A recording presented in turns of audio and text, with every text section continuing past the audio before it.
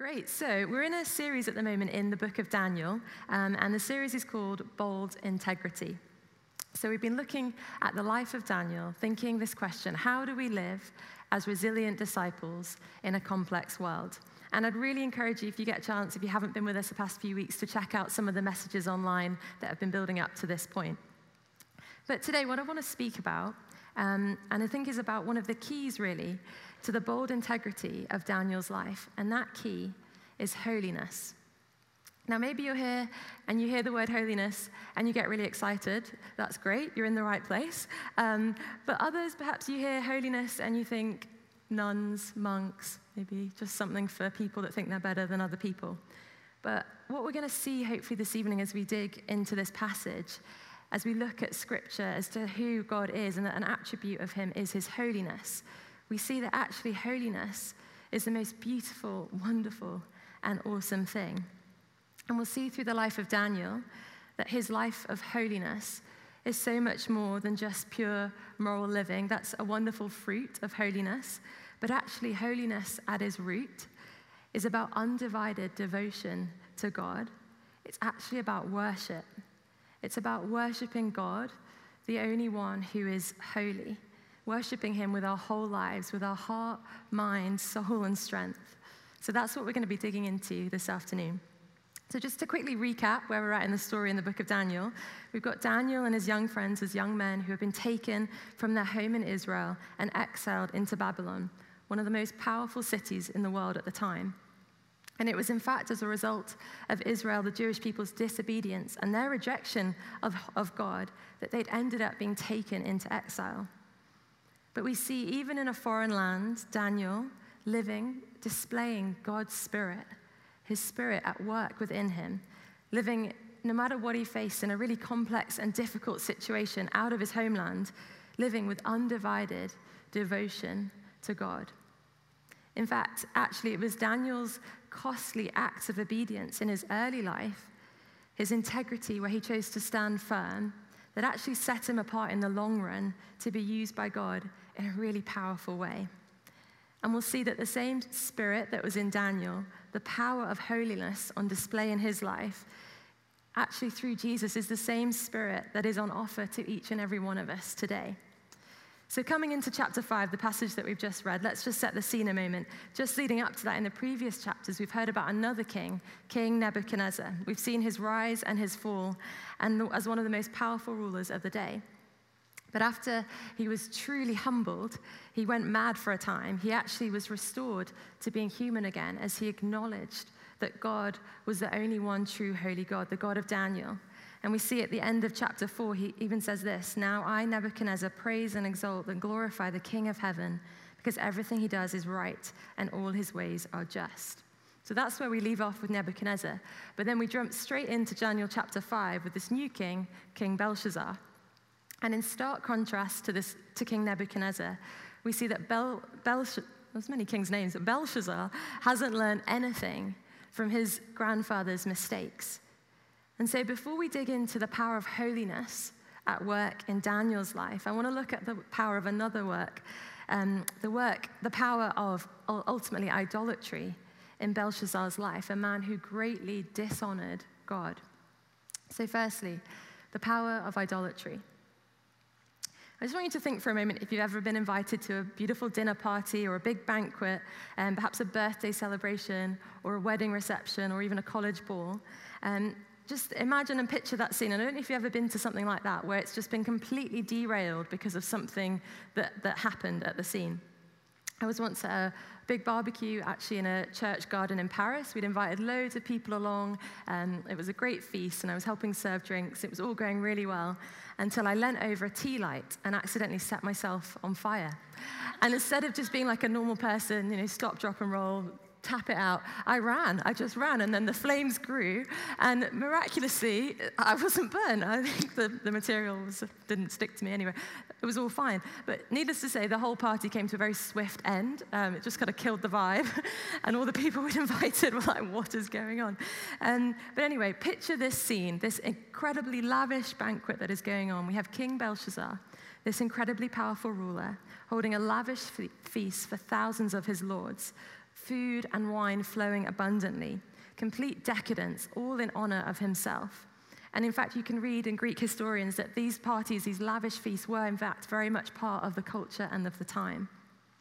But things escalate at the feast when King Belshazzar decides in his drunken state to ask for the golden vessels or golden cups that were taken out of the holy temple of Jerusalem, that had been taken and carried with them to be used and brought into the feast for actually the people to drink from. But not only that, to drink from these golden vessels, these holy vessels, and to toast the gods of gold, silver, bronze, iron, and stone. But why was this such a big deal? We see these golden vessels represented something so much more than just stolen artifacts that were worth something. We read in the history of the Jewish people in Exodus and Leviticus that these items of gold had been consecrated for worship. They were used in the holy temple to pour wine on the altar of God. They were made by skilled craftsmen, people who loved God, and they were to be used for his glory alone. They were used to worship the one and true holy God. So not only that, but King Belshazzar would have known of his predecessor's supernatural, King Nebuchadnezzar's experiences with God, how he was humbled and how God had spoken powerfully to him. Yet he ignored all of that. He knew that and he rejected it. He'd made up his mind to publicly and very publicly mock and gesture in a way that he just completely had no regard for who God was and commit sacrilege and blasphemy. His heart was so hardened towards the God of Israel, it was as if he didn't even believe that he existed. To him, the ultimate idol in his life was his own power. He'd known nothing of his family's mistakes. Even as enemy armies were encamping around Babylon, he just continued to feast and pretend like nothing else could come against him. And Belshazzar's guests were certainly not prepared for what was about to happen next. As we read on in the scriptures, you see, idolatry always leads to destruction. As the saying goes, the writing is on the wall. Pride comes before a fall. And in a truly sobering moment for this scene, Belshazzar is shook to the core when a human hand, appears on the wall and begins to write, Mene, Mene, Tekel Parsin. The idols that they toasted to of gold, silver, bronze, iron, and stone could do nothing to save him now. The God that Belshazzar didn't even believe in had broken in through his defenses and got his attention in a massive way. He was completely undone by what he experienced. And I'm not sure what you think of when you hear the word idols today. We might not necessarily find ourselves toasting to the gods of wind and rain and gold and silver at parties, or have little idol statues on our desk at work or in our family home. But actually, I think idols are so much more prevalent in our culture than we realize. For followers of Jesus, for Christians, actually idolatry is anything that is more important to us than God, anything that absorbs our heart and imagination more than him. As one pastor, Tim Keller, says, a counterfeit God is anything so central and essential to your life, should you lose it, your whole life would feel hardly worth living. And the rubbish thing about idolatry is it actually takes what is good gifts from God, and turns them into something contrary to what they were made for. We're made to worship, so our tendency is towards, in fact, wanting to worship. But this can turn to idolatry when it's not towards God. As the theologian Calvin wrote, the human heart is a perpetual idol factory. And we may think of some of the classic things that come as idols in our lives, money, sex, and power. But actually, there's so many more subtle ones that creep in. Here in a city like Oxford, with so much wonderful academic success, that in and of itself can become so much of an idol that we can't live with anything other than achieving what we want to achieve.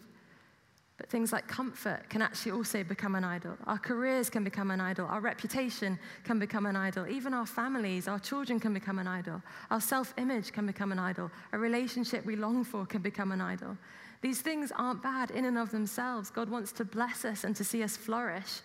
But when they take a higher place in our hearts than him, they can become destructive and rob us of so much.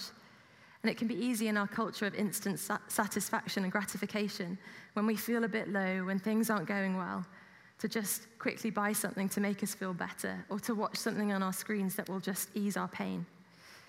But at the root of all of this, ultimately, idolatry is disordered love. As the prophet Jonah prayed, those who cling to worthless idols turn away from God's love for them. They take us away, ultimately, from intimacy with God, from the love that we were made for. Which is why idols are so deadly and destructive, because they come and creep in and begin to form us. We become what we worship. And so just as King Belshazzar's idol of power, of exalting himself up above everyone else, his need to be exalted, it ultimately destroyed him. And we see throughout the beginning of human history, kingdoms rise and fall, but one true king remains, because ultimately judgment came upon Belshazzar. We read later on in the story, as Daniel delivers the verdict of what actually this writing truly means. He says, "You did not honor the God who holds in his hand your life in all your ways." Now, that's heavy stuff. But you see, the power of idolatry is no match for the power of the Most High King. And I want to say today that the key to overcoming idolatry is to live by the strength of a different power. And so in walks Daniel. So secondly, the power of holiness. And so the scene continues as the king is freaking out, not knowing at all how to understand what is being written on the wall. He can't get any of his wise men or counselors to come even close to interpreting what has been written before them. But then the queen enters, and she reminds Belshazzar of one in whom the spirit of the holy God is found, a man of intelligence, insight, and wisdom, a man of an excellent spirit. She may not have known the source of Daniel's intelligence and wisdom, but she knew there was something different about him. She knew there was the spirit of the gods upon him, that she knew there was a different power at work in his life. And so Daniel, the Jewish exiled man, the outsider, is brought before the king to see if he can offer an interpretation for what has been written. And what I find fascinating here as we think about the life of Daniel is that we're actually some time further on now from his earlier life that we've read about. And so actually, we don't really know too much about what he's been up to, but Daniel is essentially an old man at this point. But it's clear that he has lived a life of integrity, an undivided life. He was still known for being a man of excellent spirit. And you see, his decisions as a younger man to not defile himself with the king's food meant that he could stand before this royal feast, set free with boldness to speak. His devotion to God throughout his entire life meant that he had a secret history of wisdom and learning with the Lord, that he knew the voice of God. His resilience earlier on to not bow down and worship other idols meant he could withstand the temptation to receive accolade and honor from Belshazzar, that when he was offered robes as a kind of reward for what he had done, he could refuse it because he did not want to accept honor from this king. Daniel's hidden life of holiness gave him incredible power in the face of the earthly powers of his day. His private purity meant that God could use him and give him a public platform. What I want to say is never underestimate the power of small decisions, particularly earlier on in life, that can have such incredible effect later on as you journey with God. Because even if you might not see the results of those hidden decisions to trust God, to walk in his ways, he sees it all. Nothing is hidden from him. You're investing in an eternal future with him. Even if you can't see the results, it's so worth it. As Jesus himself says in Luke chapter 16, if you're faithful in the little things, you will be faithful in the large ones. And so Daniel was able to withstand darkness that came because he knew deeply who he was and whose he was. He'd had a lifetime of practicing. He knew the power of God, and he knew that power of God at work within him. And so Daniel is presented before the king, and he is able to deliver the King of Kings message as he translates the words, Mene, Mene, Tekel Parsin. The Lord speaks powerfully into this scene. He says, numbered, weighed, divided. You've been found weighed and wanting.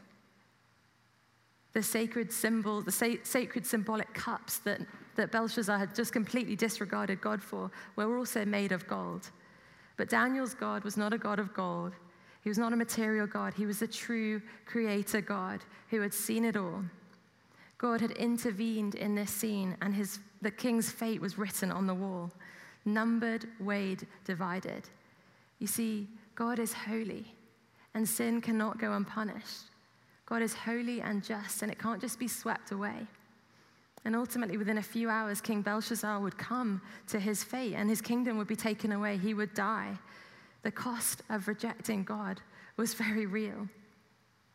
In fact, even as King Belshazzar called for Daniel, Daniel's name means God is my judge. He called for judgment upon himself. But you see, the power of holiness took down the power of idolatry in King Belshazzar's life.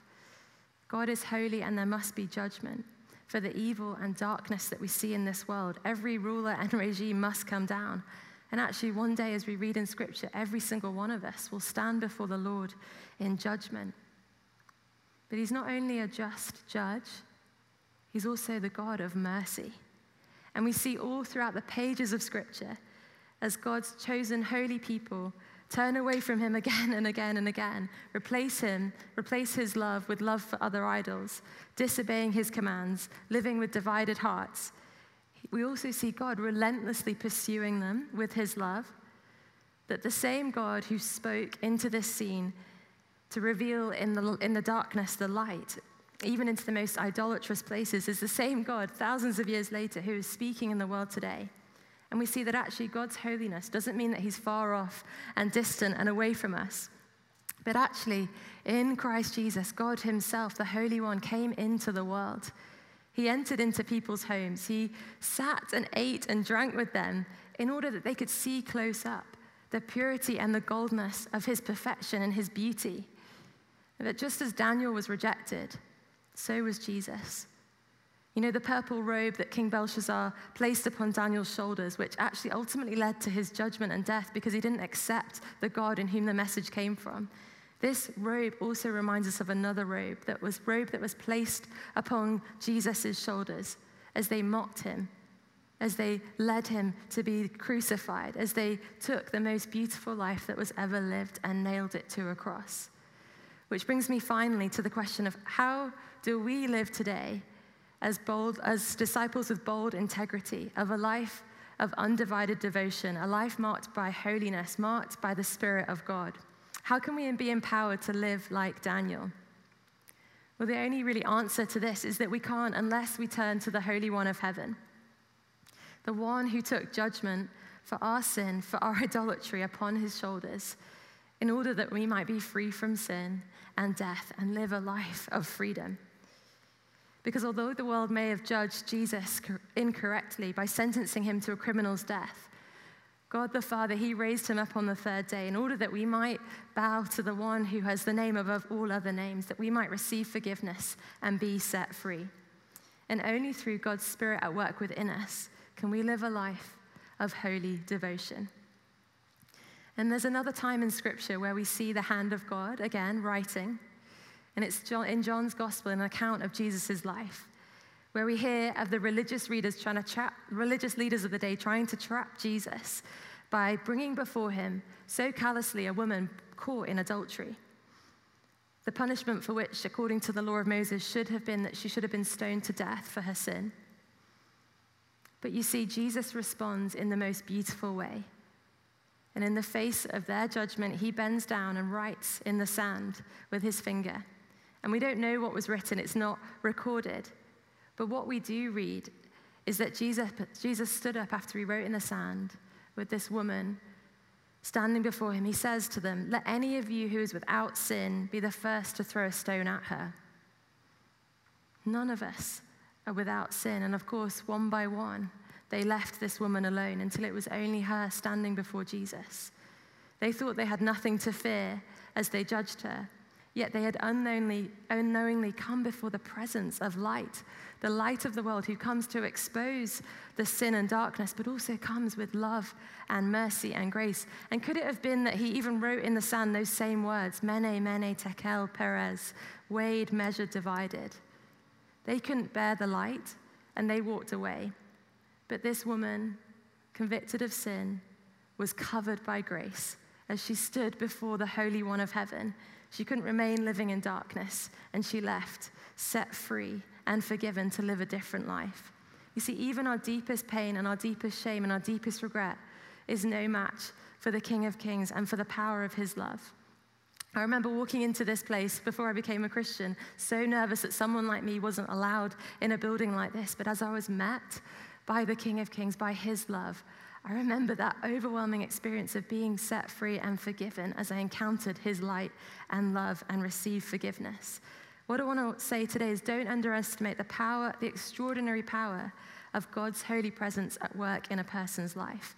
Because we see all throughout history and throughout Scripture that when ordinary men and women live a life according to God's ways, set apart, their hearts just set on loving him first and foremost, that it has a contagious effect, that people are drawn to the light of Jesus in them. And you see, right worship has the power to bring down any idol. And this world so desperately needs to know the true light of the world, Jesus, the King of Kings. And I've been hearing stories even this week of how people have been drawn to their friends because of the way they've been living their life. They've been asking questions about church, about faith. Perhaps you're even here today because you've been drawn by the way someone's been living.